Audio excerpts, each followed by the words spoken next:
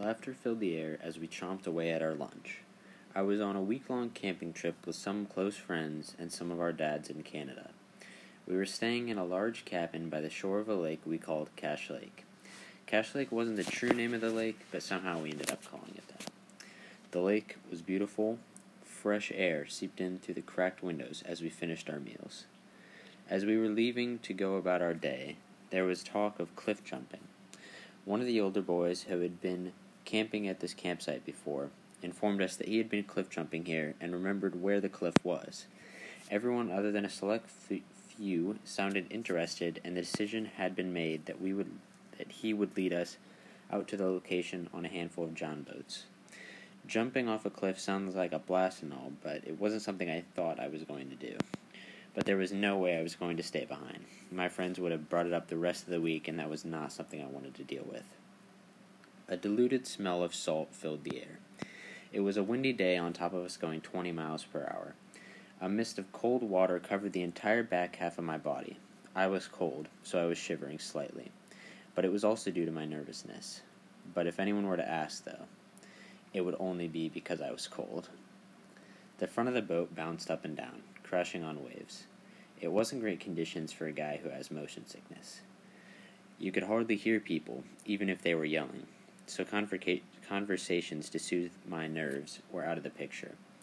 Eventually we spotted the cliff. The closer we got, the louder the roar of locusts got. It looked pretty high from the boat, but not too bad.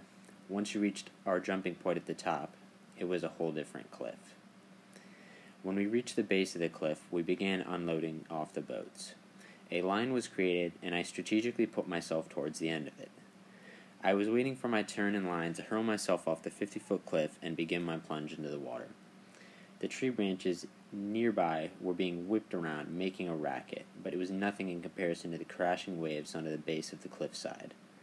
I was having second thoughts the longer I waited in line. I could see my friends crashing into the water. Their yells and screams echoed. I peeked over the edge and had to stick my head way out there to be able to see the spot where we were supposed to aim for. My palms were sweaty, knees were weak, arms were heavy. When it was my turn, I walked back to get ready for a running start because there were spikes from the base of the cliffside to about 15 feet out. I started my sprint. Feet from the edge, my legs stopped cooperating, and I tried to put on the brakes. I came to a halt right on the edge and was leaning forward. The wind was no help in preventing me from falling off the cliff. I felt my shirt being grabbed. Mr. Stone, an adult that came out to supervise us, pulled me back before I fell. I would have impaled myself on the spikes beneath. I was speechless. He looked at me and calmly said, "You can't commit halfway. Either you commit or you don't." I'm not really sure if he was talking about jumping or life in general, but I think in both scenarios, it's good advice. So I thanked him and I did what any sane person would do. I walked back and started my run up again. This time I fully committed. I leaped as far as I could to avoid the spikes. It felt like gravity hardly affected me on my plunge. Although I was only airborne for about 4 seconds, it felt like 15. I splashed into the water and went down about 15 feet. My stomach remained at the top of the cliff when I jumped, so I felt sick. I didn't know which way was up, so I held my breath and let oxygen inside of me take me to the surface. When I felt my back emerge from the water, I leaned back and pulled my head out of the water and took a nice long breath.